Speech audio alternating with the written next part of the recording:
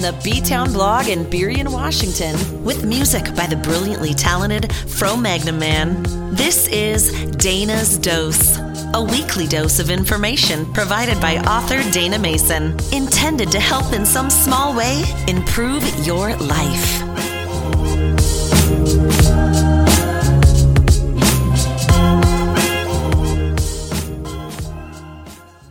Welcome to Dayna's Dose. Today's topic is Be the Light, Lead with Love. What the world needs now is love, sweet love. It's the only thing that there's just too little of. What the world needs now is love, sweet love. No, not just for some, but for everyone. The song What the World Needs Now is Love, co-written by Burt Bacharach and Hal David in 1965, was their answer to the controversy and disagreements among Americans about the Vietnam War. Today, our disagreements may be different from those of the 1960s, but the lack of love extended to those we disagree with is the same. In a country of over 300 million people, we will always disagree, but we get to choose how we disagree. The reason Martin Luther King Jr.'s mission was so powerful, transformative, and still moves us so deeply today is because it's grounded in love. He believed that unarmed truth and unconditional love will have the final word in reality. Be the light. Last week, in the poem recited by Amanda Gorman at the presidential inauguration, we were reminded that there is always light and encouraged to not only see the light, but to be the light during difficult times. The story attributed to the author Leo Buscaglia is a beautiful example of being the light. A 4-year-old lived next door to an elderly man who had just lost his wife.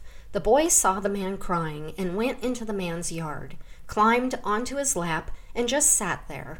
When the boy's mother asked what he had said to the neighbor, the boy said, "Nothing, I just helped him cry."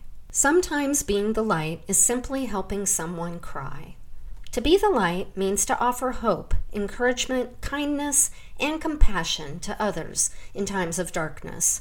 When times are awful, to be the light is to illuminate, shine a light on what is wonderful. At other times, it means just being still, knowing that nothing really needs to be said or done, other than to be there for someone. Lead with love. Fear drives the ego. Love drives life. Confidence, courage, hope, all love. Worry, pride, self-righteousness, all fear. Love drives all that matters in life. In the words of John Lennon, there are two basic motivating forces, fear and love. When we are afraid, we pull back from life. When we are in love, we open to all that life has to offer, with passion, excitement, and acceptance. All hopes for a better world rest in the fearlessness and open-hearted vision of people who embrace life. Our hope for a better America rests in those who make love a priority. The pandemic and our political divide may be the catalyst for us to finally realize that love needs to be a priority in the leadership of our country and in the example we set for the world. By love, I don't mean the mushy, let's all hold hands and sing a sappy song kind of love. I'm talking about the selfless, unconditional kind, the kind of love that is other-oriented and sets aside differences to work together for a common good, the kind of love that makes a powerful positive impact on the world, recognizing that all people have the right to life, liberty, and the pursuit of happiness, the kind of love demonstrated by both Martin Luther King Jr. and John F. Kennedy. Martin Luther King Jr. believed in a nonviolent approach to resolving our differences by avoiding not only external physical violence, but also internal violence of spirit. You not only refuse to shoot a man, but you refuse to hate him. This is love in leadership.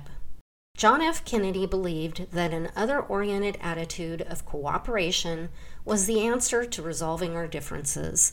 In a time of domestic crisis, men of goodwill and generosity should be able to unite regardless of party or politics. This is love in leadership. When our heart is in it, when we care more about people than about being right, That is when it becomes possible to achieve those ridiculously remarkable results for our country that defy reason.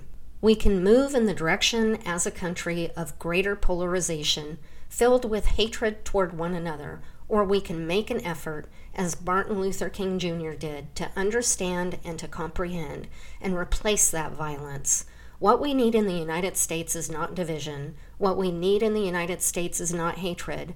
What we need in the United States is not violence and lawlessness, but is love and wisdom and compassion toward one another, and a feeling of justice toward those who still suffer within our country, whether they be white or whether they be black, or Republican or Democrat. Robert F. Kennedy. When asked to define love, a 4-year-old boy named Billy said, "When someone loves you, the way they say your name is different.